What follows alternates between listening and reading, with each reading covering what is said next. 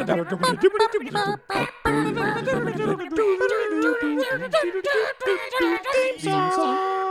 don't ever want to see you on cocaine, Jason. Buddy, coke would be the worst possible drug for me. Coke is the drug that I should never be able to do. And with that, welcome back to That Might Be Cool. We are back. The last time we talked was so long ago. We talked about the initial Phase 4, or what we thought to be Phase 4 announcements back in July of 2019. You guys imagine? Came out on my birthday, apparently, that episode. But there's two people in the room with me, and they're both staying silent because they're shy boys who are trying to be respectful and polite. Yeah, it'd be really rude to like get on someone else's podcast and start talking before they're even introduced. I don't know who would do that kind of thing. I don't know who would do that either. But the voice you're hearing right now is Mr. Chad Oliver, who's joining us from Best Pictures podcast. Chad, welcome to That Might Be Cool. Thank you very much. It's good to be here. And the voice who hasn't talked yet, he's coming over from Undue Circle. You may know him and love him. You may have seen videos from inside his bedroom as he made various monstrosities. But his name is Jimmy Fraser. Jimmy, welcome to the show. Hello, it's great to be here.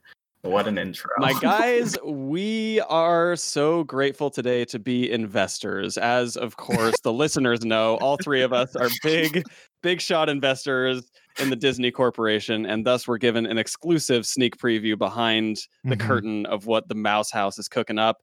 And now we're sharing it with everybody for the first time because no one else has been able to see these announcements but the exclusive investors. So we kind of wanted to leak out all the secrets to the public just to make sure that they know what's going on. Okay, so little peek behind the curtain. I did watch the investor phone call, but I'm not an investor in Disney, but they cut out all most of the videos we didn't have access to. So I wasn't watching live. Chad is the only one of us three who was watching live, but when I went to find like the rips on YouTube to watch, like the Star Wars and Marvel announcements, they're like, and now we're going to show you footage of Obi-Wan Kenobi. And then it's just like, we will be back in 2 minutes. Right. Like, what? It gives you a bunch of quizzes about Willow or whatever the hell.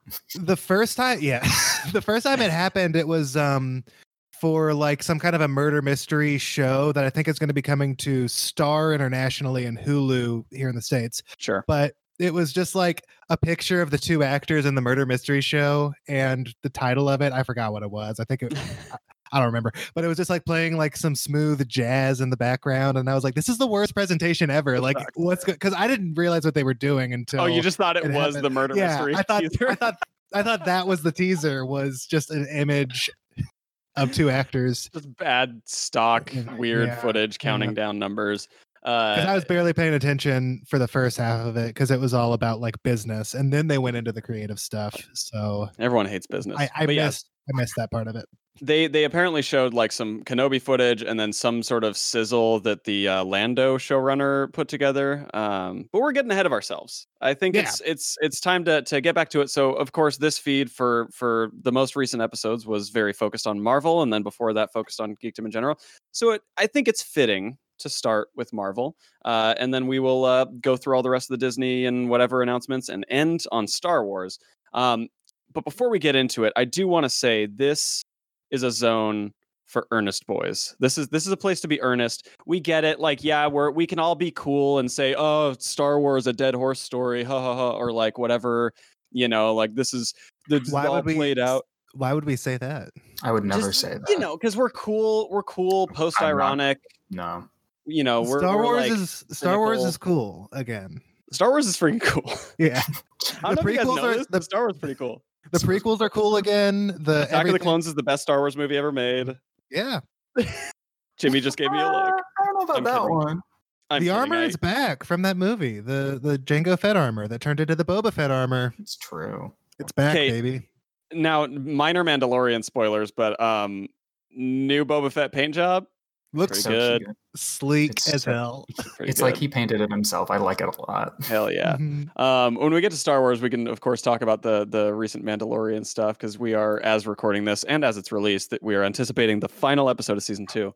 When it all comes, it's all been leading to this, much like every Marvel movie was leading to Avengers, and then Age of Ultron, and then Infinity War, and then Endgame.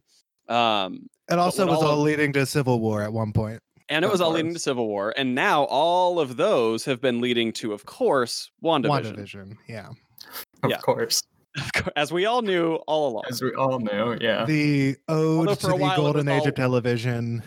Yeah. And it was all leading to Falcon and Winter Soldier before the pandemic hit. So it was all leading to Black Widow, and then it was all leading to Falcon and Winter Soldier. But for now, we're gonna go by calendar release date for probably only one of these, and then it'll be a random order that I decided to type out on a Google Doc. Hey, you drive, man. Do what you got to do. So we saw a new trailer for WandaVision. It appears to be based on every comic Tom King has ever written. And I hope he's getting paid quite a lot for it, because man, are they stealing every pastiche that he's done. But it looks really good to me. I don't know. What are your thoughts? So it also is pulling a lot of inspiration, obviously, from decades and decades of television. And that's the stuff I'm really excited about, because a lot of the special effects of the 1950s, 1960s era are pulled straight out of I Dream of Jeannie or Bewitched. It looks like you're kind of watching those shows, but with modern filmmakers making the show. I don't know. I'm really excited. It looks really experimental and crazy. Looks like probably one of the lower budgeted things Marvel's done in a while, if I had to guess, but also one of the more experimental things. I'm really excited about it. I'm very curious how different the budgets for each episode of this show seem to be, because we see footage where it's clearly closed sets, very easy sort of productions. But then we also see then we also see huge mayhem fights and CG stuff. I wonder if they've got episodes that are fully $1 million to make, and then others that are 12 to make. I don't know. I'm excited. I do find Vision to be very disconcerting to look at in black and white, though. I mean, it's just Paul Bettany, right? It's Paul Bettany, but he's got the makeup and stuff, and I think all the makeup and effects look very odd and strange in black and white. They probably could have repainted him for different contrasting colors for the black and white to maybe make it look, put an Addams Family kind of thing. Jimmy, right. I think you're touching on exactly the problem. I don't think they gave him a high contrast paint job for black and white. I think they just gave him the same one, and that's hard because it's the same value all across, and so it just looks really, the entirety of his head is just kind of the same tone. Gray. Yeah. I imagine for most of the black and white, he will appear human.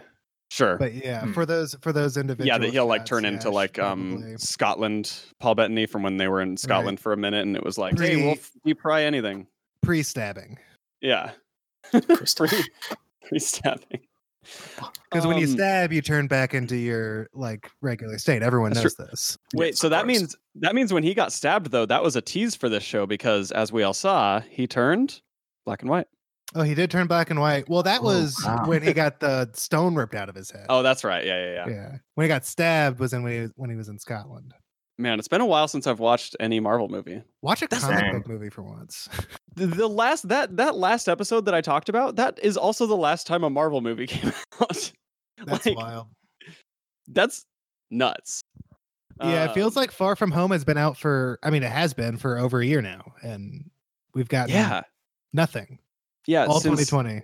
Beginning of July of last year is the last time. Anyway, that's insane. That's crazy, yeah. When we needed Marvel most, we didn't get anything. This horrible year. This horrible damn year. But we did get more Baby Yoda. We got Baby Yoda Gogurt. Well, got a name now. Yeah, Gogurt. Come on. Put some respect on that name. Respect the pouch, please. So the next thing on my list, which could have been the next thing that was announced, but I don't remember, is the Falcon and the Winter Soldier. They left both those in for the title. Yeah, they did, but they made sure to bold in each one of them gets 2 words bolded in the title. I noticed that. I thought it was a very nice touch, They're equally. It was a very nice touch. I find it annoying to type, though. Yes. They should have done that universally, too. I want the Wanda and the Vision. The Black and the Widow. The Black and the Widow. Yeah. The Spider and the Man. The Spider and the Man. The Spider and the Man is actually... There's Spider-Man 3's title. And the Home. And Home and... oh, no. And the Home. And the Coming. And the Coming. Yeah. Oh. Yeah. Puberty can't come fast enough. Falcon and Winter Soldier was the show that I found myself the most kind of excited for a long time, and then I watched this trailer, and I don't think I need to parse out my feelings, but I feel like maybe it's just that this trailer or this show is the one that we knew the most what to expect from. What do you guys think that is? I don't know. I was kind of into it up until that very last interaction between Sam and Bucky at the end, where they're like being playful. It felt really like really uncomfortably forced. Like, I don't know. Like, we've never seen them joke around like that. So to kind of have that in a trailer felt weird. Yeah. And it kind of like took me out.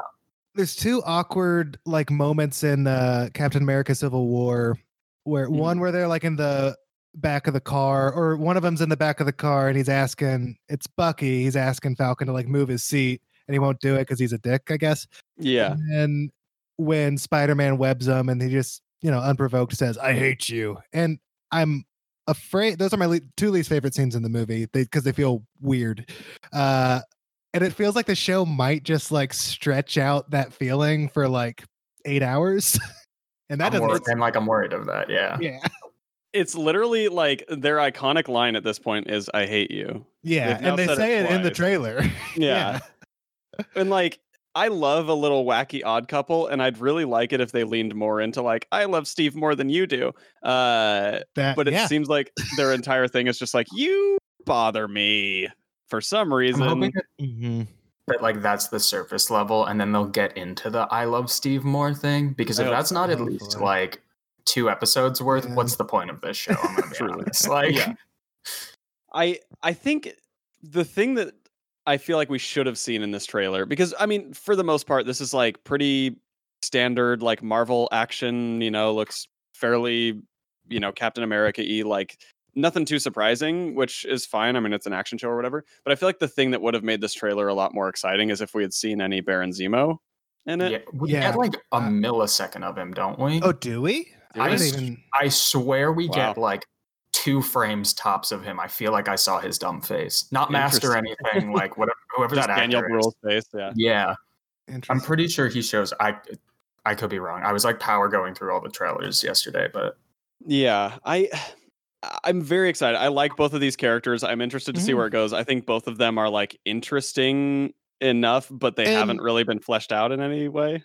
At the end of the day, Falcon's gonna fly through a canyon with planes shooting at him, and that's gonna look really cool. That's very fun. And I can't wait to see it on my tiny iPhone screen on Disney Plus. The way Christopher Nolan intended. Yes. Who's not watch involved in any way. On my video iPod. I hacked my iPod Nano to show videos on it, so that's how I'm going to be watching. Hell yeah, man! I was thinking of transferring everything over to a Game Boy video cartridge and just breaking that bad boy out. I want to actually print it frame by frame on a Game Boy printer. Ooh, and then animate it yourself. And then animate it myself in a deep cut. Deep cut. Could the Game Boy camera record video, or was it just pictures? That's a good question. Maybe I'll record a bootleg copy of Falcon and Winter Soldier on a Game Boy camera and then print it out frame by frame on a Game Boy printer. The way Christopher Nolan intended. Yeah. It'll be a good aspect ratio. It'll be close to IMAX aspect ratio. That's true. Do you guys remember Video Now? Yes. It's the shittiest little 2-inch. That's how I want to watch it. That's how I want to watch Falcon and the Winter Soldier. With the giant CD drive under it, the most uncomfortable thing to hold ever, probably. Yep. I definitely was jealous of kids who had it and chose to block it out of my mind completely. It was like a special thing when the color version came out too. Like it was just black and white little portable SpongeBob in black and white. I know. God damn. That's insane. I'm like, I kind of want to get one now and just see what I could do with one. You could probably do it. It's like the hip clip of video. Yes. Or hit clip. Do they call it hip clip or hit clip? I think it was hit clip. Hit. I think it was hit because it's like you're doing the hits. Like you got all the hits. You got 30 seconds of the clips of the hits. Yeah. You get a sample of Britney Spears and then I had one that was 30 seconds of the Beach Boys Good Vibrations. Wow, that's beautiful. I don't Good think I had a song, too. single one that was. Were any of them full songs, or were they all just 30 seconds? No, I think I they were don't just 30 know. seconds. Insane. That's like selling a product to just watch movie trailers, which I guess is YouTube. But That is YouTube. Yeah. if there was a specific device and they like sent you a little, that's insane. That's fucking insane. All right, next show, we got Loki. Bud, this is the one I'm most excited about, Yeah. if I'm honest. Yeah. Really? I can't wait. I like the weird time travel-y stuff. I like that Owen Wilson is in this.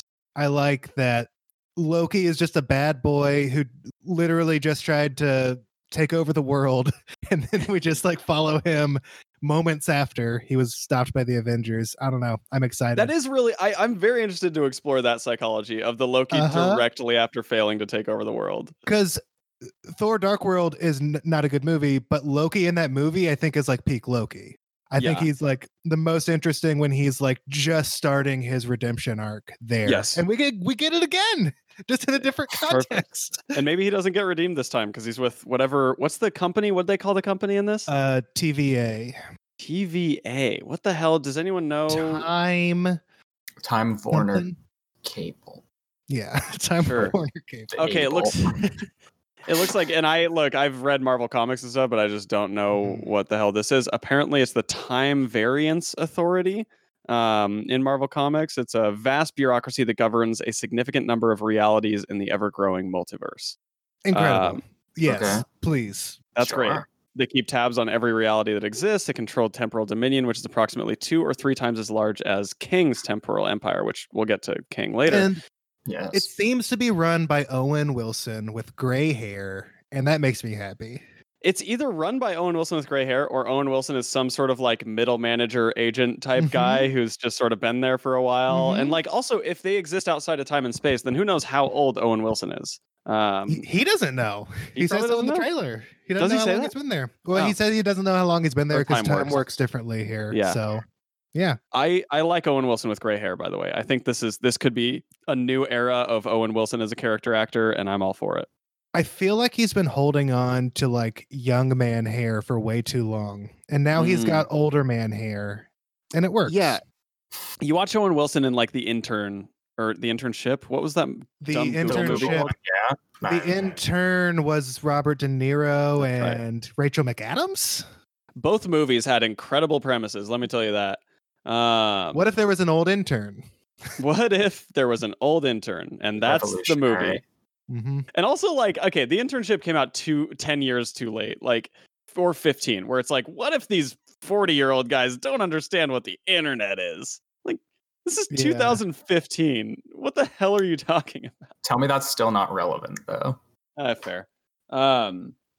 Anyway, but I like this Owen Wilson. Also, it seems, so reading into that on the TVA, it does seem as though this could be tying into Ant-Man and the Wasp: Quantumania. Because Kang the Conqueror is showing up there, and apparently Kang is has a lot of territorial disputes with the TVA. It seems like they're setting up like several sort of like mini series in a row, like the WandaVision's leading into Spider-Man: Everybody's Home is leading into Doctor Strange: Multiverse of Madness. Like, and they did. Y'all didn't watch the event, but Feige did say like that we kind of already knew because Doctor Strange is in Spider-Man, but he confirmed that the events in Spider-Man will tie directly to the Multiverse of Madness. Yeah, it'll be, I think the order that it goes WandaVision, then Spider-Man, then Multiverse of Madness. Is that the order? Yeah. So Multiverse of Madness is some kind of like season finale of this 3-project series, which is cool. It's a cool way to do it. Like, you kind of got that a little bit in early Marvel where like the Iron Man series would like carry on and the Captain America series would carry on. But like, this is like, I don't know, we're it feels more comic book eventy where we're getting like this Spider-Man movie is tying into the weird multiverse through line, and then this Doctor Strange project, and then this Wanda project. Well, it's also, I mean, like in WandaVision, for instance, they're setting up they're aging up Monica Rambeau, who's a big part of the WandaVision show, and then she's going over into Captain Marvel too. Like they're throwing a lot of things up in the air from shows that will then be caught by the movies. And Miss Marvel also is Yeah. in Captain Marvel too.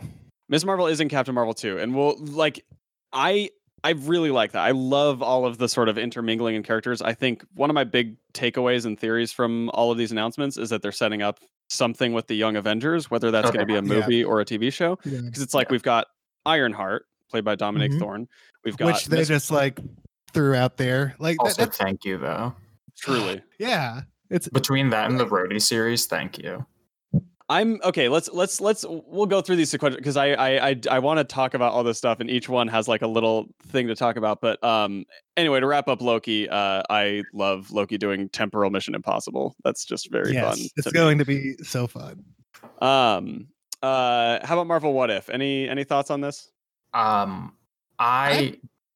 I don't like the way it looks, and I don't think I'm going to be able to get past that. I think it's like in a weird, not uncanny valley, but almost uncanny valley. But like, I don't know. And it's like kind of the way they do a lot of their animated series. Like recently, that like weird pseudo 3D, 2D mesh. They have it on the Guardians show as well, and it's just. It's like they're trying to approximate Spider-Verse without spending any money to do it. That's a good call. I was going to say it looks kind of like a Telltale game. Sure. Yeah. Very much. I just don't. There will be like certain episodes where the concept will be interesting enough that I could look past it, but it's one I'll probably skip around. And like if someone says, "Oh, you should watch the Black Panther joins the Guardians of the Galaxy episode," and it's like, "Oh, that one's good. Okay, I'll check that one out." But I don't know. Also, if it were the first Marvel thing coming out, I would definitely binge it because I'm so starved for content right now. Yeah. But I imagine next year will be, we'll be eating good, and I don't know that I'll need What If.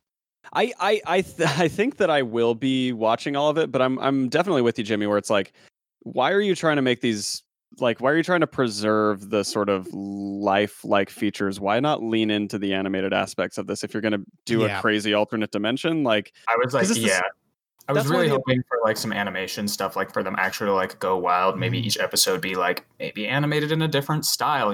If you're doing, if you have the freedom to explore these like wild concepts, wouldn't it be cool to explore the art as well? But I guess they want to keep it all in the MCU. Yeah. That to me feels so, because I mean that's one of the advantages with the What If comics from back in the day too, is that like the artists could be a little more zany and wacky on it, and like they could make kind of weird choices with who to put on what character, because it's like kind of slapstick and it's kind of funny and like strange, and I don't know, but like I will say they've gone for like consistency throughout the whole series, and it's just turned into this lowest common denominator rather than like, I don't know, like a Black Panther cartoon should look different than an Ant-Man cartoon. I agree. And they're gonna look the same. And the one thing I will say about the animation is that I do think the lighting is very good. Like the lighting and color department are doing a good job. I just don't like the design and the actual animation style. I'm with you there. Yeah, it's fun. Other news, Black Widow is sticking to that theatrical release. Looks like it'll be May 2021 at this point, which, I mean, look, I'm excited to see it in theaters. I think that there is something to be said for like their, 2020 was supposed to be the year of female-led, female-directed blockbusters. We had Wonder Woman 1984, we had Mulan, we had Black Widow, we had The Eternals. Like a lot of these movies, it was going to be the year that was just dominated by female-led blockbusters. And then, of course, pandemic hits. And so I can understand the aspect where you're like, of any year to sort of relegate the big budget features to streaming services, maybe these particular movies aren't the ones to do that with. Like, because then that creates a whole, like, there's like a gross political undertone to all that would suck. But you also don't want to release them to theaters when they're going to do poorly. Yes. Because they're not going to make any money, like as we saw with Tenet. So like you don't want it to be like, I don't know, it's a real for the toxic fans to be like, see, these movies don't make any money. It's like, well, there was a pandemic. But, it's a real tough spot to be in. And like, I mean, I'm sure it wasn't an easy decision to decide to stream Wonder Woman 1984 simultaneous with its theatrical release. And I may or may not be watching that this weekend, but I'm at least glad that I'll be able to see that movie. Like, I don't want to wait forever. Yeah, I think it's the right call too. I'll go see it in movies when it's safe, but like, let me watch it on TV now. Yeah, you know? they got it. Like when they start reopening theaters and stuff, just like do a few weeks where you're just re-releasing the stuff that we never got to see in 2020. So that way you don't have to burn the money or like take the risk on your next release movies of it being a little bit too soon. But then you give an opportunity for people to see these movies in theaters as they're beginning to be able to again. It's good buffer time. Yeah, I'm gonna cry when I go back to the movie theaters. Same. I can't wait. That is legitimately the moment that I hear, I don't know, Dr. Anthony Fauci or whoever, the moment I hear someone say that it's safe to go into a movie theater again, I'm there. I don't care. It doesn't matter what's going on. I'm going to the theater. I'm calling in sick. Gosh. Anyway, also Shang-Chi wrapped production was the one of the next little announcements. Yeah. I have no idea what to expect. I know nothing about this character. Yeah, I think that's the only movie I'm excited for because I don't know what's happening. Like, it's completely blind, and it's the only one where I'm like, okay, no, like, I'm not excited for the Eternals, but it's a little out there for me, and I feel like I got to look into it a little more before. But like, Shang-Chi is such a thing for me where it's just like, yeah, this is an easy concept to grab. I feel like they've introduced enough things that like, I can see like maybe where they take it and what they've released. I'm very excited for this one. This one, first off, I love that it's Shang-Chi and the Legend of the Ten Rings. Like, that's just such a fun title. I love that they are tying in the Mandarin and the Ten Rings stuff from the beginning of the Iron Man franchise. Like, that they're bringing all this stuff back up. I love Destin Cretton as the choice for director. I think Simu Liu is a fantastic choice for the lead. Like, it's a great cast. I'm stoked to like bring like a martial arts character into this universe, because that's, of all the things that Marvel is heavy on, that's the one thing that they haven't really brought in yet. And obviously, like, you don't want it to be like Iron Fist or like some dumb, like, white savior, bad cultural appropriation archetype. But like, man, it's been a while that there has been a need for some sort of like, more like kung fu / like mystical type of movie in this universe. So I can't wait. Yes, it'll be fun. And I am also stoked for Eternals. They didn't really say anything about Eternals here, but like nothing that new, cast. No. Yeah, the cast is incredible. Chloe Zhao. If anyone hasn't seen The Rider, that's a fantastic movie. And I the Rider, like the horse movie. Yeah, I did see that. I didn't know that was the same director. Same director, Chloe Zhao, baby. Very cool. That makes me more excited. Yeah, man.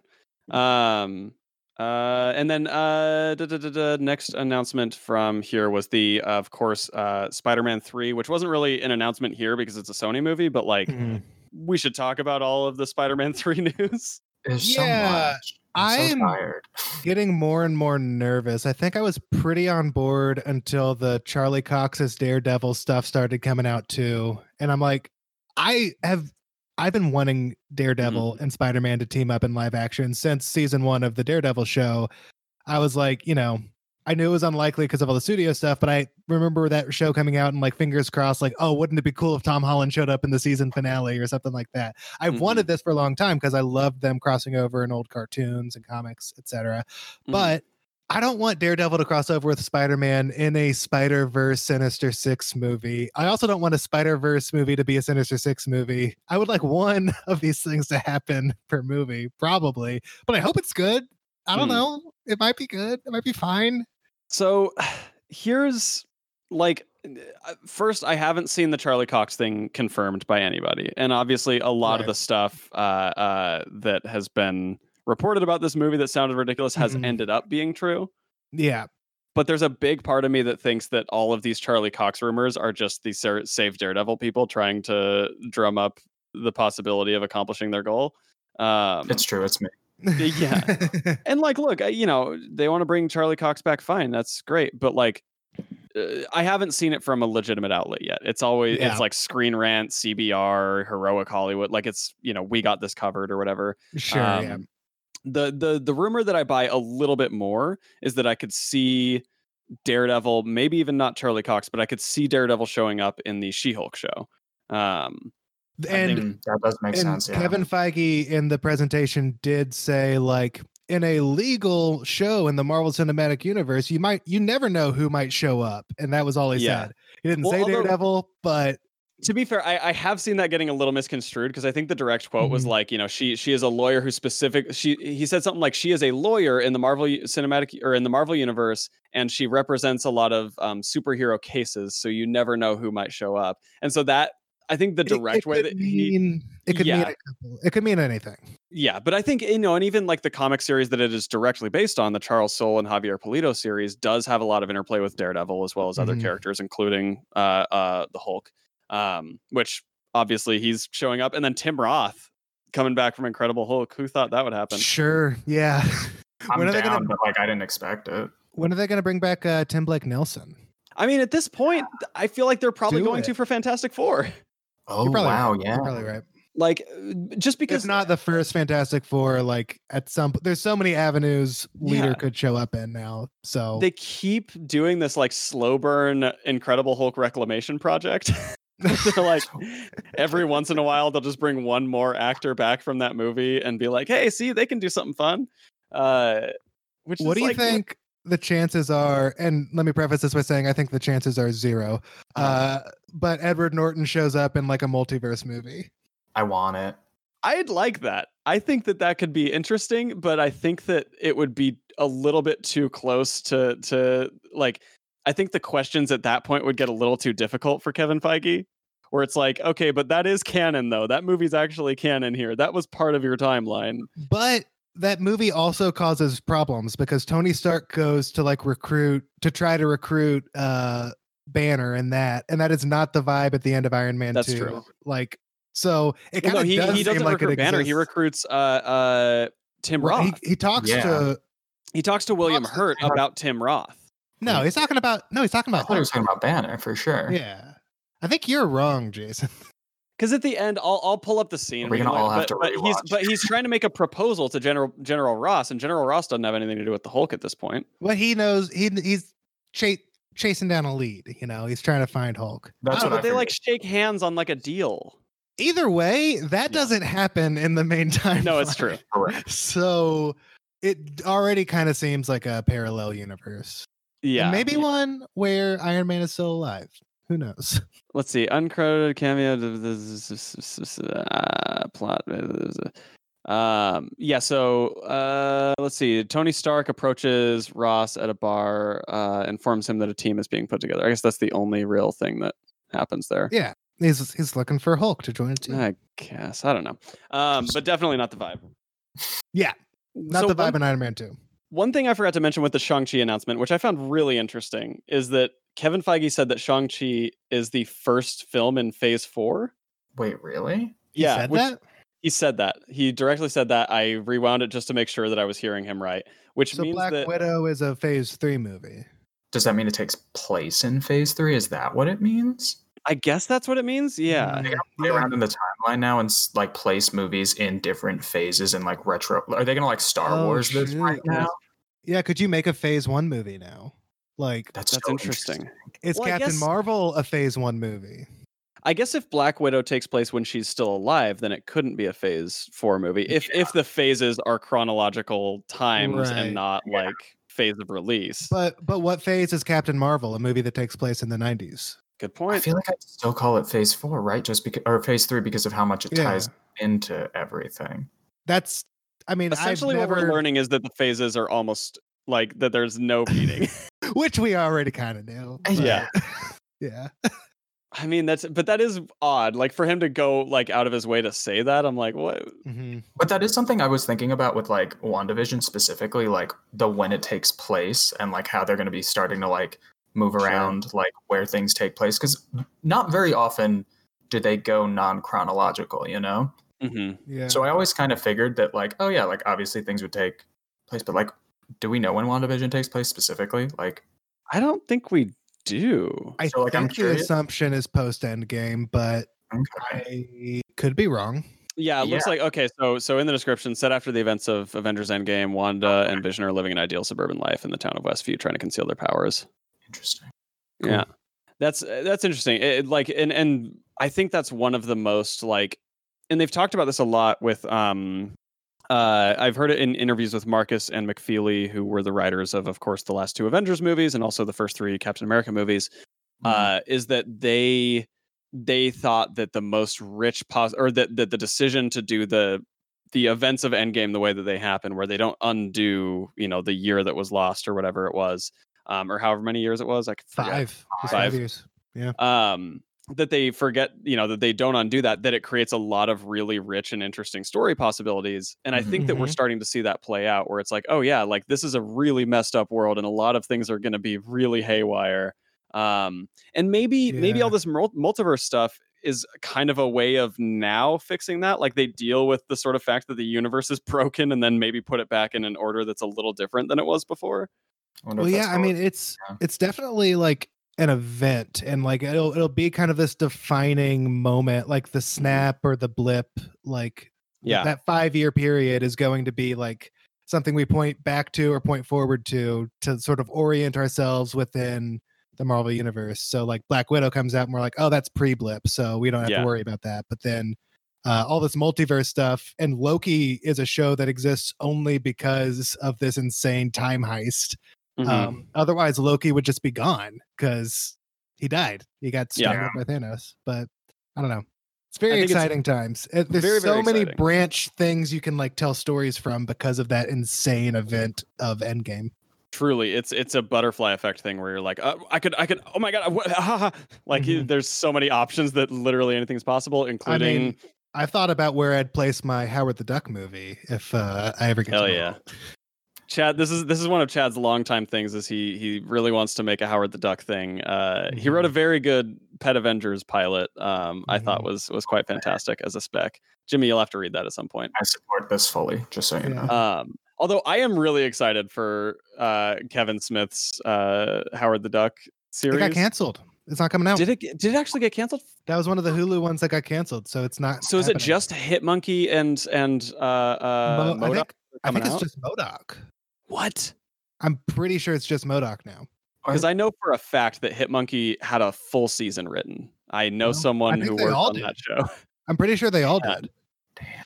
That sucks. I'm so excited for MODOK. Jimmy and I have a personal friend who worked on that show, and the trailer looks incredible. I love the. Has the trailer dropped? Or the trailer hasn't dropped. I meant the artwork. Okay. Yeah. But no, if Hitmonkey's canceled and so is Howard the Duck, that makes me sad. But then, hey, Chad, that brings you back into play. Well, that makes me worried. Is like, did they cancel the Howard the Duck show because they got something planned, and then I'm not the one making it? I would find it unlikely that Hitmonkey doesn't have anything planned. So if they canceled that too, then I think we're fine. I think what happened was that MODOK was too far into production for them to feasibly cancel it, much like New Mutants. Right. Which we'll get there when we start talking about the Fox stuff. I've still not watched that movie. Neither have I. I just watched it. Jimmy, please, what overall thoughts? Love the X-Men. That movie is not the worst one by far, but it definitely could have been worse. I liked a lot of the characters in it. They just didn't have any substance beyond like the very little dialogue. So like if each character had more interactions, this movie probably would have been better. The premise though is, do you guys know the meme that there's two wolves inside of you and they're fighting? Do you know that like joke meme? It's like I think I've seen this. Yeah, I'll send you the image. It's silly, but somehow they interpreted that into being a true native legend and made that a part of the movie. And I don't know if it actually is based off a legend. I've only seen it as a meme, but like, there you go for the movie. Also, it's two bears fighting instead of wolves. If I'm a betting man, I am going to bet that Josh Boone did not necessarily incorporate the most accurate lore and legends into his movie, particularly when it has to do with any culture that's not white guy from, I don't know, wherever the hell he's from, Southern California or Indiana or Maine or whatever. How dare you? I'm going to say yes. Look at a picture of Josh Boone and tell me that's a guy who's going to incorporate real myths and legends from other cultures. Hey, Josh Boone, you've always got a home on this podcast network. That's true. Chad, I think we can say this right now. Chad and I, for quite a while, but this is pre-pandemic, we were planning on making a podcast called #Release the Boone Cut. Oh my God. And it was before they eventually released New Mutants. It was Chad and I urging Disney to release Josh Boone's directorial vision of the New Mutants in much the same way that Snyder fans were demanding for a Snyder Cut at the time. But this was also before the Snyder Cut was actually announced. Yeah. Lord. We just wanted to create our own little toxic bubble. This was like over a year ago now when we started talking about this, because they had pushed back the release date so many times. Yeah, I remember it was before the end of 2019. Yeah. I think it would have been really funny for Chad and I to drum up our own little toxic mini culture and share that with people. It's not too late. We could find some way to do that still. It's not too late. But anyway, so everyone who's ever been in a Spider-Man movie is back for Spider-Man 3. We've got Jamie Foxx, of course, is back as Electro. Alfred Molina is back as Otto Octavius. Andrew Garfield back as Peter Parker. Kirsten Dunst back as Mary Jane Watson. Tobey Maguire is not confirmed. Charlie Cox is not confirmed, if we need to say that. And so it could be a case where it's like very, very cherry picked in terms of who comes back. Like maybe we don't see Tobey Maguire in this movie at all. Maybe it's just Andrew Garfield and then Kirsten Dunst and Alfred Molina from their respective movies. I kind of do think we get Tobey though. It seems like, I mean, if Kirsten Dunst is back, like it seems like we are. Also, I should give my friend Cody and co-host from Best Pictures podcast credit for this theory, is that Emma Stone and Kirsten Dunst, they're coming back as Gwen and Mary Jane, but they will be like the Spider-Man versions of those characters. So when Mary Jane got the spider bite, interesting. So they're just doing their own Spider-Verse. Yeah, that's his working theory, and I think I'm adopting that into my own headcanon. So do you think then it will be a collective of spider people versus a collective of the Sinister Six? Yeah, kind of. Interesting. And I'd be down for that. Sony to like open up the Spider-Verse even more though, without having to do like any real footwork. Like that's not a bad idea, actually. Yeah. See, I just my biggest question is how much of a role are people like Emma Stone and Andrew Garfield particularly willing to sign up for this movie? So that's time-wise. Because also, and Emma Stone is also not confirmed yet. Just wanted to is Andrew Garfield confirmed? Yes. Okay. Wild. I thought Emma Stone was confirmed, but I mean the news is like changing every day on this. So one thing that's pretty encouraging to me about this movie, because I am very nervous, but I also my stance, if you have stances on these kind of things, is that I don't really care if it's bad, because we had like a decade of good Marvel content and it ended in Endgame if you want to end it there.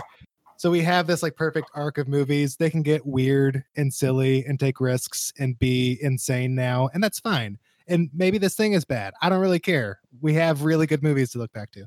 Yeah. But I do think that the fact that like Alfred Molina signed on to this movie, Jamie Foxx, who was in a very bad Spider-Man movie, is willing to come back under no contractual obligation. Like it's not like he like signed a multi-picture deal, right? Like I mean, think he's just, or maybe he did. Maybe he is. I think he might have actually, because they were doing a Sinister Six movie. So what if he was contractually obligated because this is still a Sony movie? Maybe.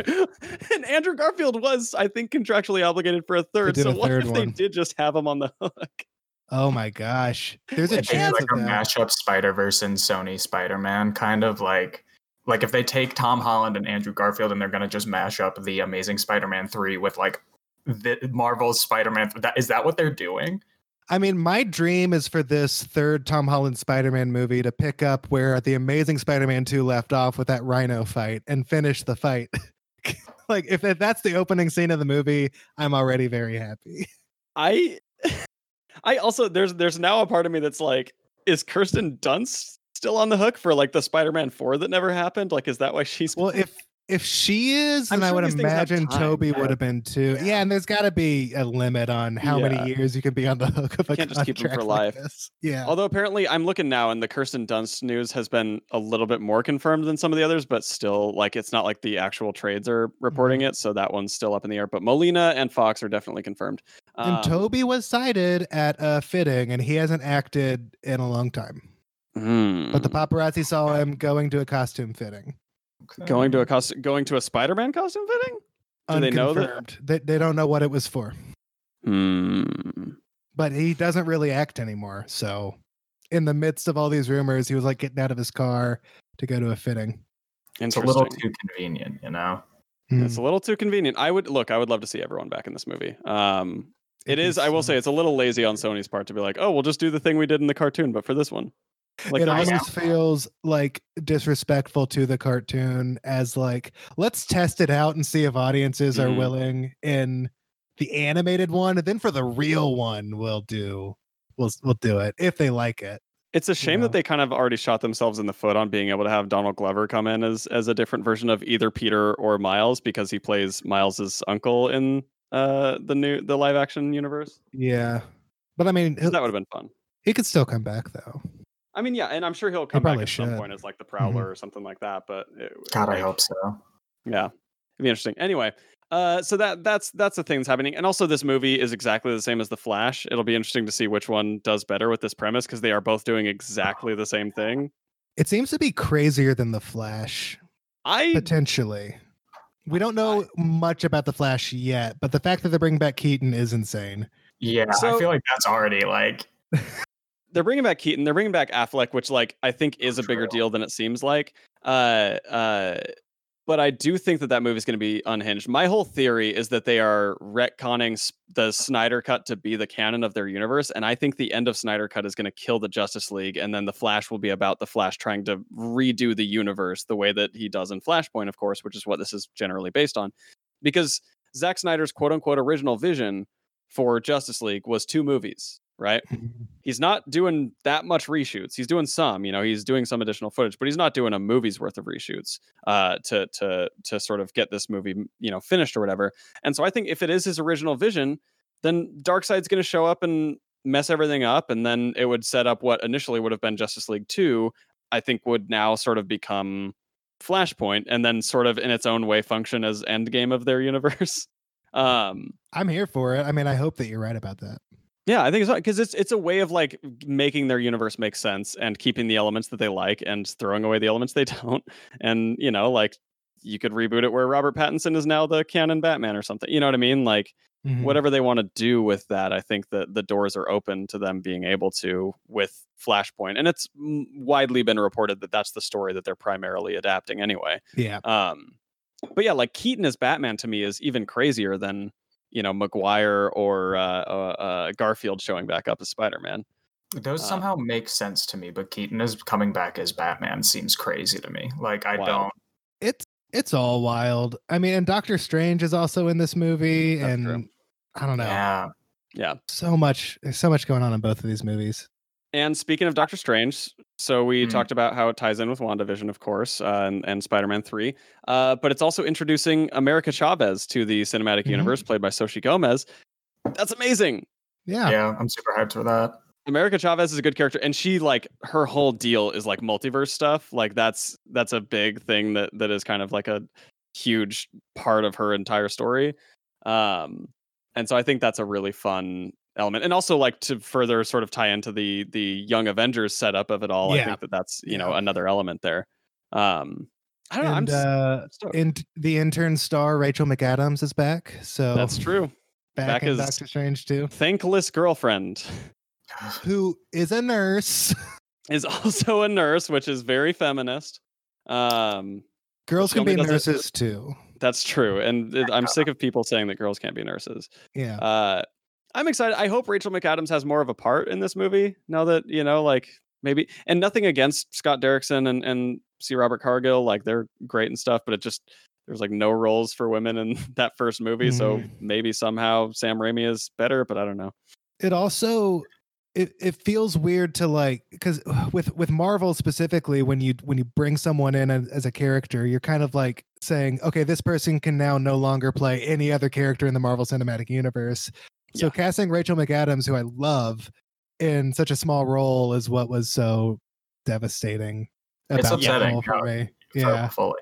There's only one actor who has been able to portray 2 characters in the MCU, and it's Gemma Chan. And the only reason being that when she was in Captain Marvel, her skin was all blue and she looked like a different person. So now when she's going to be in the Eternals as Cersei, she won't look like the same person.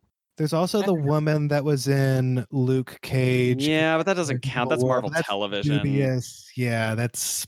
Which... That's another one of those cases where I'm like, oh, come on. You cast her as just random mother of a kid in a Captain America movie. Like, cast her, give her a damn good role. Like, give her anything. Alfred Woodard to just show up for a scene. Like, come on. Yeah, it was a shame. That's all she needs. She was so good as Mariah and Luke Cage, and man, that show was so good for 9 episodes. Okay. Anyway, so that's fun. Miss Marvel. We've got Iman Vellani playing the titular Miss Marvel, Kamala Khan. And I love that they're bringing in Sana Amanat, who is the Marvel editor who conceived the character. She's an executive producer on the show and seems to be very involved. Cool. Like, she was throughout that entire little teaser video they showed. She was talking about the process, seemed to be very involved in casting and production. That's fun to me. I hope that now Kevin Feige is directly involved with the comics side as well as the film side, that more of that will start to bleed over, because he doesn't have to deal with Ike Perlmutter's dumbass. I don't know. I like this. I like that this is like bringing that, because Spider-Man is like becoming a bigger and bigger like high-end franchise with global events. I like that Miss Marvel can kind of cover that ground of like excited young kid who's like just friendly neighborhood superhero. So if they do like an Avengers proper and a Young Avengers moving forward, do we think like Peter Parker is on the big boy team and maybe like we could have a Miles Morales on the kids team? That could be fun. Or would Peter Parker be with the youngins and be sort of like a leader of that team? My thought is that Peter Parker will be the flex player that kind of bounces between Avengers, Young Avengers, Fantastic Four. Like, I would be shocked if Spider-Man doesn't show up in the Fantastic Four movie, which we'll get to. I'll be upset if he doesn't show up in the Fantastic Four movie. Oh, totally. Interesting. I mean, they're both New York folks. I want Fantastic Four to be a period piece of the 1960s. Everyone says that. I think that's a lazy take. I think that's a lazy ass take. Fun. And then they get launched forward in time or something. Here's these astronauts that got lost in space back in the 60s. And they're back, baby. Let me tell you what I think is the best way to if you want them to still be the first family, quote unquote, Marvel's first family, the best way I think to retcon them into this universe is to say that they had been working on, space travel, working on interdimensional travel or whatever for a long time. And in 2012, when all these aliens came through these giant portals, Reed Richards was like, oh my God, giant portals into the other side of space. Guys, let's launch our ship right now into one of those portals while it's open and then explore space. And then the portals close and they get stuck and then they're out into the universe somewhere for however long they've been out there. And now they finally are coming back to Earth, maybe with the help of the Guardians of the Galaxy or I don't know that I like him seeing New York get attacked and just be like, oh, cool, let's explore space. I don't know. Well, or maybe they were trying to like figure out a way, like maybe they're like, oh, this is insane. Like we have a spaceship and now we can see them out there. And so they go to try and figure out how to like stop the attack. Maybe like they go out into space and then the Avengers stop it on their own. And so now the Fantastic Four are just stuck with a closed portal. And then the explosion of the ship kills them because I don't know. No, they get out. They see a missile coming, and they're like, "Oh, we got to go." I think that would be fun, like a Lost in Space, Fantastic Four. That seems so fitting for the type of story that they fit into. Is Lost in Space as a family trying to find their way back home. Yeah, Lost in Space, but in the 1960s. That's so lazy because that is the reason that's such a prevailing theory is because people don't think the Fantastic Four works as a premise in the present day, and I think that is unequivocally false. I think it would be fun to have a 1960s family in the modern We already day, have the Incredibles. An out of time character. We already have Captain America. We don't anymore. He's old and dying. He's exactly in time. But we've done it. Yeah, we've seen let's do it again.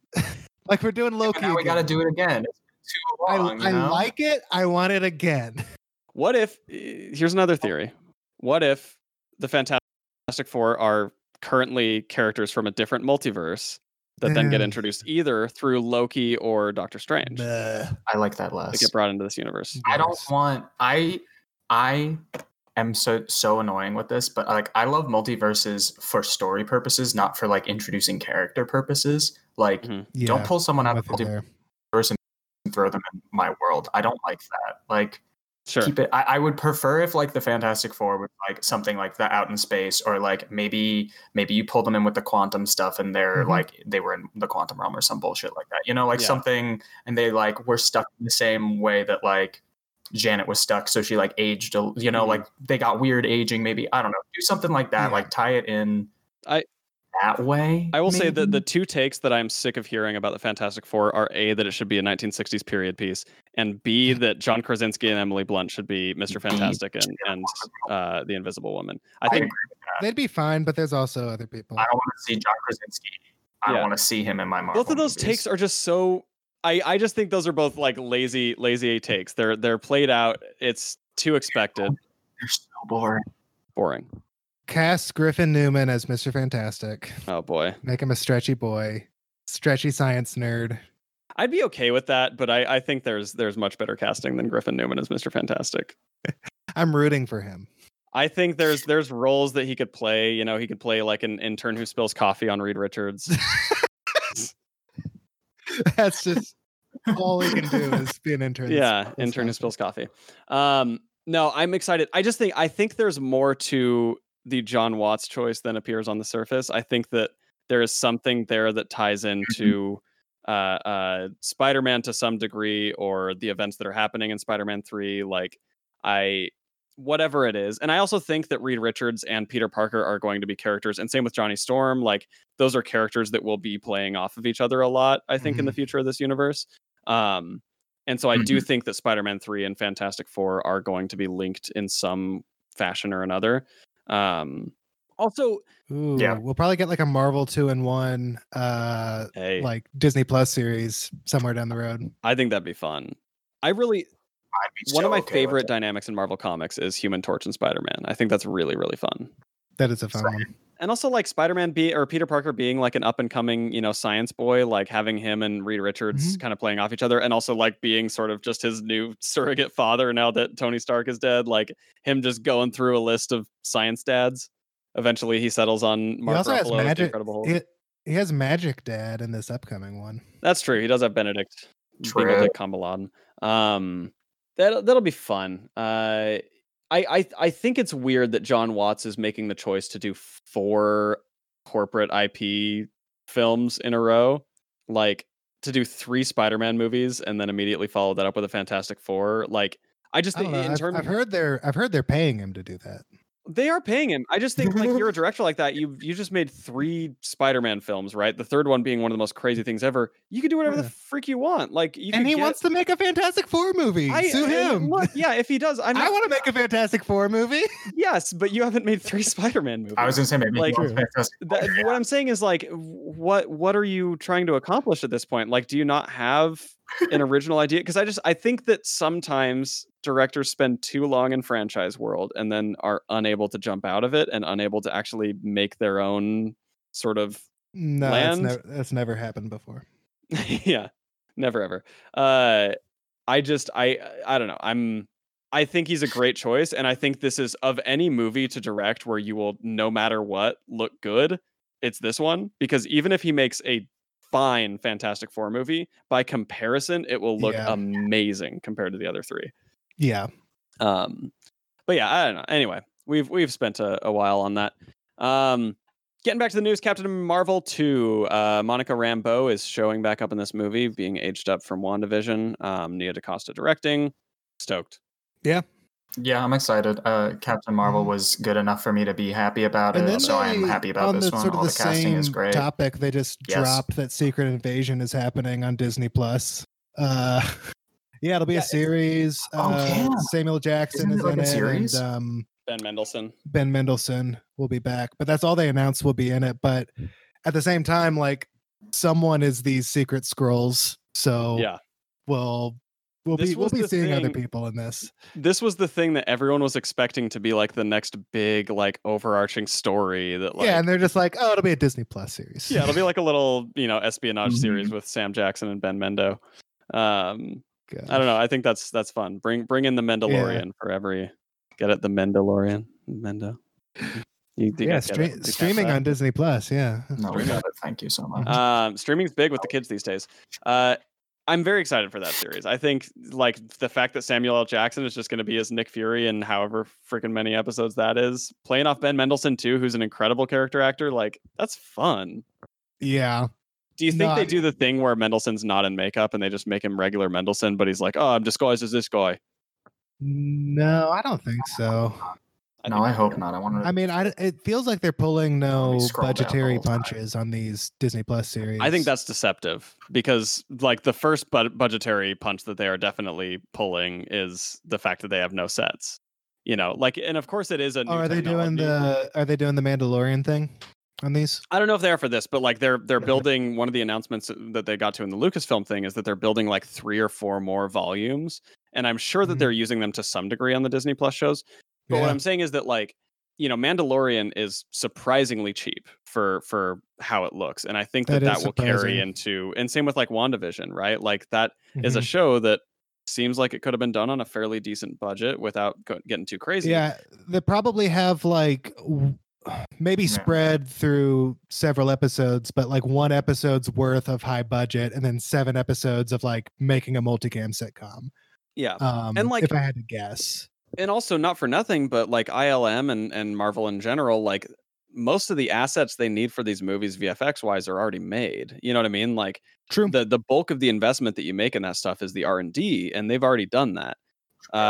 Which is the same advantage that Lucasfilm has, right? Like they have libraries of spaceships and planets and stuff like that from all these video games and places that they can build off of, you know? And it's the same with the Marvel Universe, where like, how much VFX footage now do you have of Iron Man flying around that you can just repurpose for War Machine?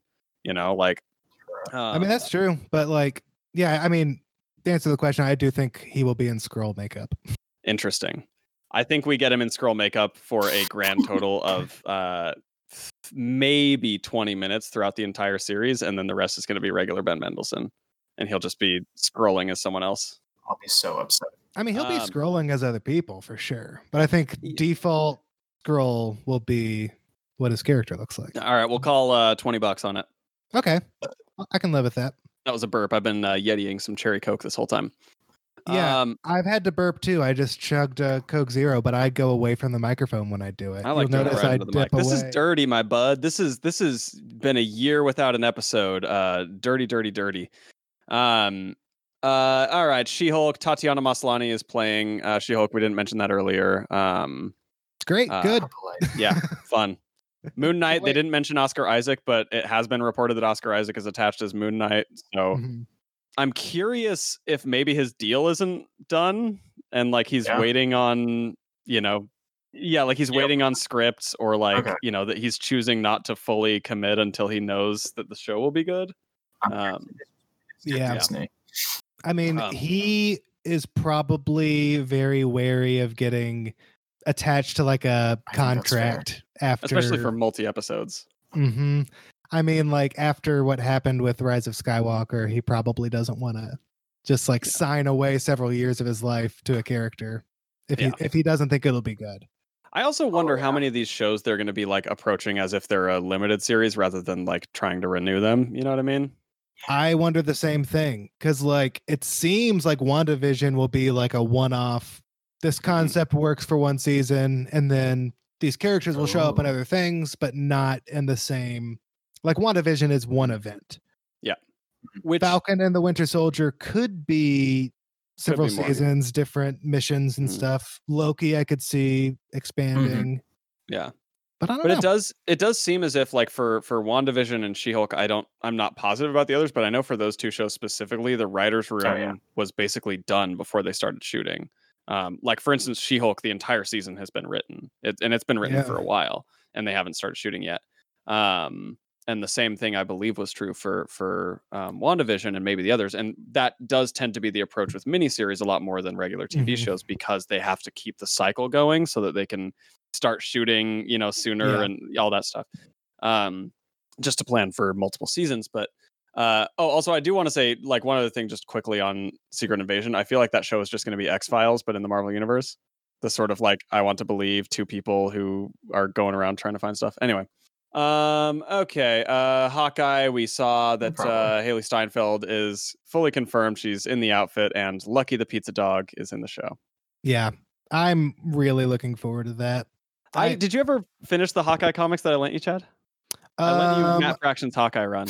I think I read that book in its entirety, but there's more, right? In that run, like there's a second volume, or is it just, so I think I've only read that one.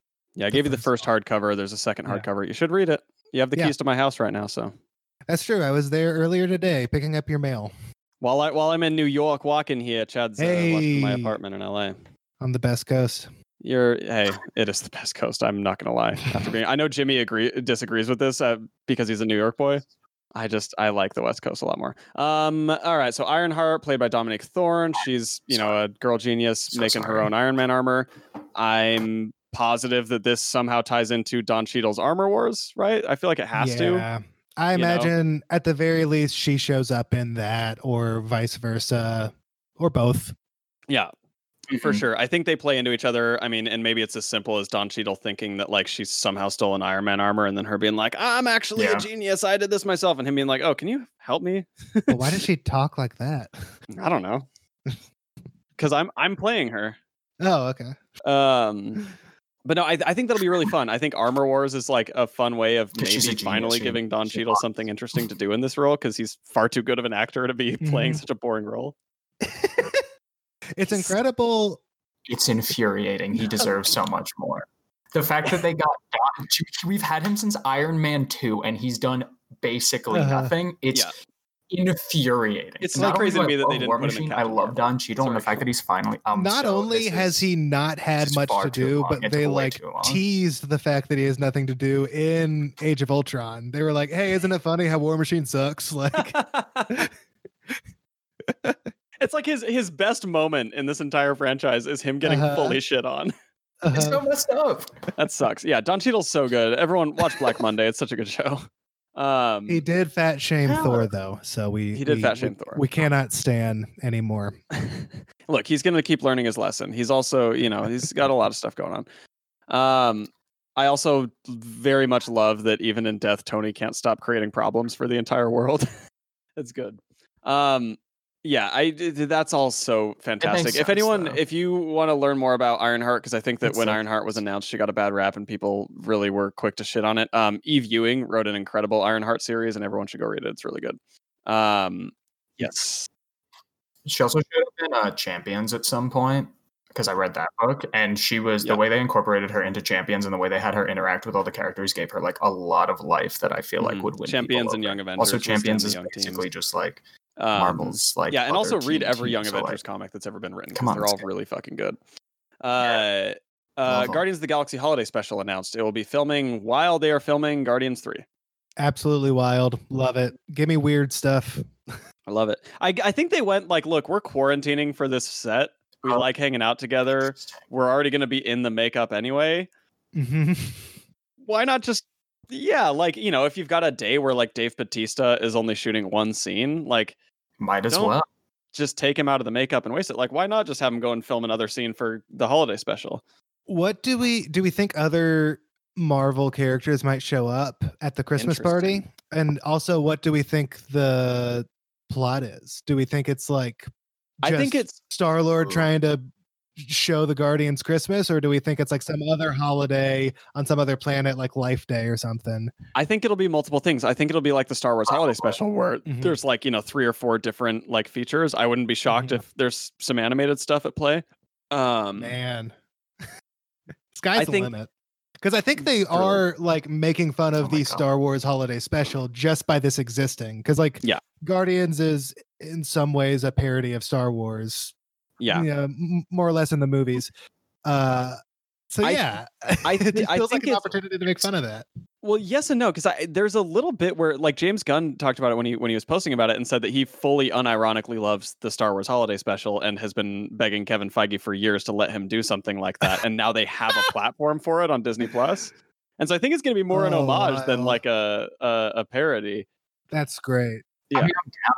If it's going to be like more of a serious homage as opposed to a parody, that could be fun. But I'm mostly just excited. His sensibility is perfectly fitted for it, right? Like his early career was spent doing Troma B movies. Yeah. Like, if anyone has the chops to do a project like this, I think it's James Gunn, and the tone of Guardians of the Galaxy fits it perfectly. I think if there's any movie or like any characters who would be showing up in this movie, I would not be shocked at all if like Captain Marvel or any of the characters who are going to be in Captain Marvel 2 show up, only simply because they will be filming probably in the same space in Atlanta around the same time. Thor will probably be there. Yeah, just because, like, especially with COVID, like, I think that makes a lot of these things trickier to like bring someone in for a quick thing, because like traveling back and forth from Atlanta would be a whole thing. But whoever's there already, like, it probably wouldn't be too hard to get them in there. It'd be nice if Banner could show up for the holiday party. Yeah. Man. Let's see. What he and Rocket are friends now. Yeah, Professor Hulk Banner. Yeah, that's fun.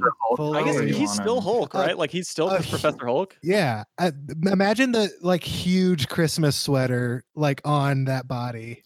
How good that would be. Now, okay, here's a question. Actually, yeah, all right. You know, this becomes an interesting thing, because Universal owns the distribution rights for a Hulk movie, right? Yeah. Do they own the distribution rights for a Hulk series? Yes. I think that was how they worked around it for She-Hulk, because I don't think they could make a She-Hulk movie, because I think Universal. Interesting. I don't know that. I could be a big stupid I don't know either. Saying things that aren't true. Well, and it's always such a strange. I mean, like with all of these rights things, every single studio has their own sort of way of how they define it. You know, like the Fox deal was much different than the Sony deal, because that deal wasn't really going to expire with any urgency the same way that the Sony deal would have if they hadn't come to an agreement. And obviously, you know, Marvel ended up buying Fox anyway. But like the way that these groups of characters are defined is very strange, like what we saw with them. You know, the Maximoffs, where both Fox and Disney kind of had rights to them, but in slightly different ways. And so I'm sure there's like weird divisions there, but it makes me very curious if like there would be a possibility of just having Hulk show up for his own series, or if he still just needs to be a support character in other people's series. Because that's cool, also fun. Like a full arc from like Age of Ultron through Endgame. Like he went through a lot, and he changed as a character tremendously. It's pretty cool. I do think it's an example of restrictions being good for creativity, where you're like, oh yeah, Hulk can't be in his own movie, and therefore has had to like just jump around and be a featured player in other films. That's great. But the way his through line has connected has been really cool. I have liked that. And it's like the same way with like Robert Downey Jr.'s restrictive deal toward the end, where it's like he is way too expensive to make another Iron Man movie, but I guess we can get him for 10 minutes of screen time in this Spider-Man movie. Because he didn't have a solo movie for 7 years there. It was 2013, and then all the way through Endgame. Like he still continued to grow and develop as a character, and like his death was spoiler alert. He dies in Avengers Endgame. But his death was able to like, I don't know, still really sell as a part of like a team up movie. Did you ever hear what he did for his deal on Civil War? How they brought him back and like what he did to negotiate it? So the initial suggestion was basically like, hey, Robert, like we're thinking about doing this with this Captain America movie. Would you be okay with doing some sort of like cameo in it and like getting involved? I mean, we could probably limit it to like 10 to 20 minutes of screen time. Robert Downey Jr. goes, if we're going to do it, I want to do the whole thing. And here's what I'll do to make it affordable for you. I will, sign back up on my like, sort of regular standard deal. Like I'm not going to ask for any more money out of you. However, if this movie does markedly better than the last Captain America movie, than Winter Soldier, then I get whatever percentage he asked for, which I think was a lot, or just like a giant bonus. But like basically, if they could see that this movie did a high amount better than the last Captain America movie, then he was going to get a giant, enormous payday, which of course he did. And so he cashed in on that movie, but they didn't have to take the risk for it. Well, yeah, that's interesting. Brilliant. Hey, yeah, good for you, man. I think that's good. Yeah, truly. I mean, that was like everyone wins in that. It was a Captain America movie, and it was like the biggest event movie up until that point we had so far. It's like the third highest grossing Marvel movie, and that's below, Avengers Endgame and Avengers Infinity War, right? Anyway, to keep going, they've got I Am Groot animated shorts. Who knows what those will be, but why not? They use the same art as a cute little I Am Groot comic that came out a few years ago. There you go. For like the title. It was cute. It was silly, funny. Yeah. I don't know if I'll watch it unless the trailer looks really, really good. I don't think I'll watch it, but I'm glad it exists. I'm sure kids will love it. Low commitment. It's shorts, It's a little baby Groot being cute. Yeah. Do you guys want to feel some thunderous love? Thor 4? More Thor? Thor 4 more Thor. Yeah. Thor 4 more Thor. Yeah. That's been Chad's joke title for this movie for so long. I think I probably stole that from somebody. Probably. Sure. So this movie starts filming in January next month. Christian motherfucking Bale is playing Gore the God Butcher. Can I be transparent with you? I do not know who Gore the God Butcher is.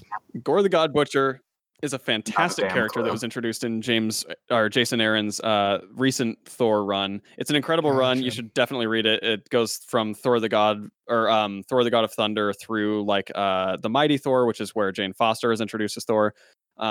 Is that at your house? I have the keys to that run. That run is not, but I do have that run digitally. So maybe you can sign into my account or something. We'll talk off mic about that. We'll talk off mic because that is a run I have been wanting to read. So it's very good, and it's also on Marvel Unlimited for anyone who wants to read it. Well, with the Jane Foster and that Christian Bale character, it sounds like that this is what that movie is largely based on. Is this really recent Thor run? That's exciting. Yeah, so Taika Waititi was saying that while he was filming Ragnarok, was reading the Jason Aaron run and was like really blown away, and that's why he came back to this movie, is because he already had his story for Ragnarok and was getting so excited at the possibilities of the Jason Aaron run that he was like, okay, I got to come do one more of these. But I like it a lot because the Jason Aaron run is very mythological, very like, heavy, which is great. Like it works really well in that story. Gore is one of my favorite villains of all time in Marvel. And I think the Jane Foster Thor stuff is incredible. There's a really strong arc there. But I think that filtering that high mythological heavy story through Taika Waititi's lens is very fun. I think that's just, I don't know. I think that's a really, really fun mix of like serious and comedic, and I'm interested to see how he handles that. I'm also curious to see Christian Bale in a movie of that tone. Yeah. Like, because the funniest he's been able to be in quite a while was in like Ford v Ferrari. You know what I mean? Like it's not like he does comedic roles very often. The Big Short is kind of, yeah, that's true. It's not a comedy per se, but it's pretty funny. I guess Big Short and Vice are different examples of that. Yeah.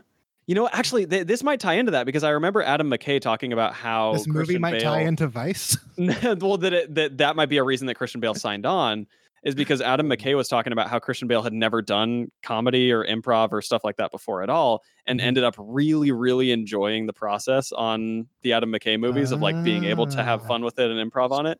And so maybe talking to Taika, he was like, I might be able to do more of that, but with like a crazy, weird action movie. So great.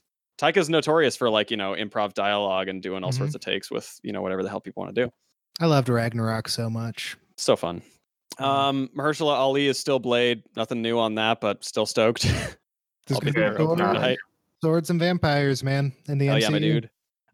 Peyton Reed not directing a Fantastic Four movie like he always wanted, but is doing Ant-Man and the Wasp: Quantumania, which the Richards family might show up. Sure. I would not be surprised if they show up there too. I'm excited for this movie. I think the title, like, there's a big part of me that wants to love the quirkiness of the title, but I think I would love it more if the title design wasn't so Marvel.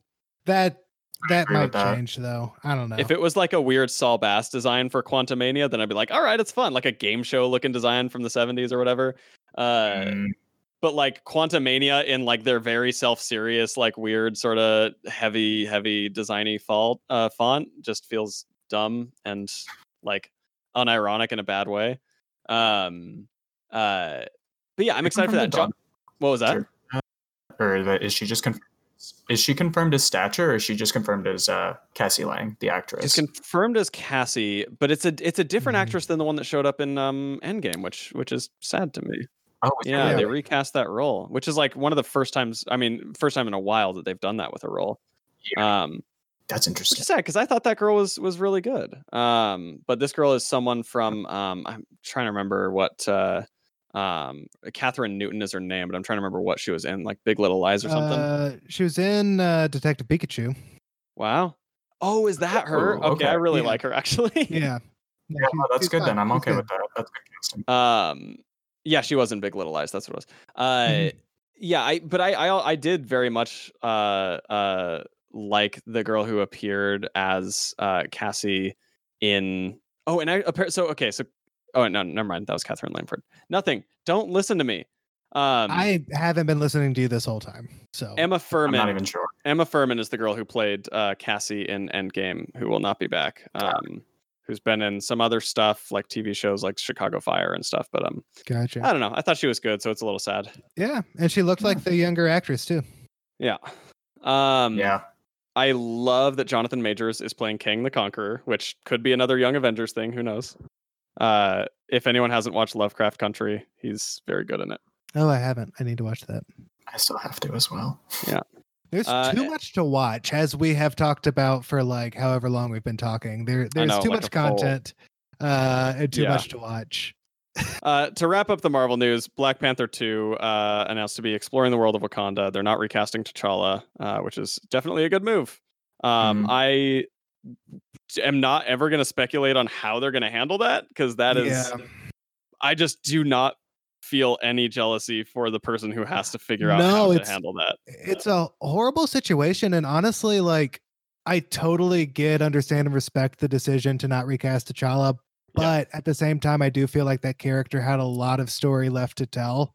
Black Panther, certainly. The first movie was sort of all about him learning how to be a better king than his father was. Yep.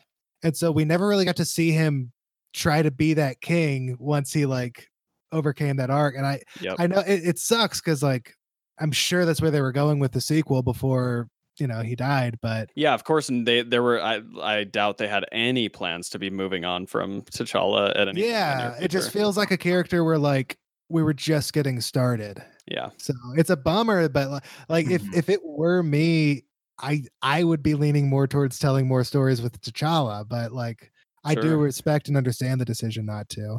Yeah, I think it's just the character is so defined by Chadwick Boseman's performance, and totally, yeah. I think making these movies kind of a tribute to him, and like having his legacy lasting throughout the movies without him is a good move. I like the rest of the cast in these movies. I think that there's like more room to explore with Daniel Kaluuya, with Denai Guerrero, with Letitia Wright. Like I think all of their characters are very rich, and also M'Baku, who why am I forgetting the character or the name of the actor who plays him? But I could have told you until you forgot, and now I have also. Michael B. Jordan. No, that's Eric Killmonger. M'Baku is the the villain. Exactly. Yeah, it's whatever. He was Winston Duke. There we go. There it is. Again, would have been able to tell you if it didn't become a whole thing. But I all of those characters I think are very rich and like had very like not that they had little to do, but there were like only snippets of who they were in the first couple of movies that they've appeared in, and so I think there's tons of rich ground to explore their characters and the world of Wakanda in the second movie. And so I think there's plenty there, but it is sad that there's no more Chadwick Boseman and no more ability to kind of see that performance continue to grow. But anyway, so that is all of the Marvel news. I think this might just end up being a 3-part episode or a 2-part episode, depending on if we decide to do the Pixar and stuff. But let's cut this one off there, and you guys can come back for the next part when we return. Chad and Jimmy, do you want to plug your social medias really quick for the end of this episode? Oh, sure. Yeah, you can find me at Chad A. Oliver on Twitter, Instagram. I don't really tweet much, and Letterboxd. And you can find my podcast at We Pick Picks. WEPICKPICS. I hear you got a pretty fucking sick guest for your holiday episode. Yeah, our holiday episode, we had one Jason Hammonds, our That Might Be Cool podcast daddy. Yeah, buddy. To talk about Kiss Kiss Bang Bang. Hell yeah. And it was a good talk that comes out. I don't know when this is coming out, but probably today. Oh, cool. So yeah, Monday the 14th, be looking for the Kiss Kiss Bang Bang episode. Hell yeah, bud. On the Best Pictures podcast at We Pick Picks on social media. Right on. Jimmy, what's your plugs? You can find me at JShark111, basically literally everywhere. JShark111, my dude.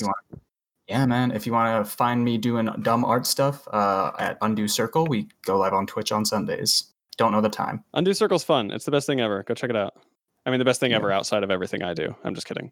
No, of course, yeah. And you can find me at Jason Halftones and all of our podcasts at thatmightbecool.com. It's a fun time. If you like comic books, then listen to Comic Book Workshop. We recently had on Faith Aaron Hicks, Henry Barajas, and some more episodes coming up soon. It's a podcast all about making comics. It's a fun time. And we'll see you on the next part. Bye, everybody. Thatmightbecool.com. You never know.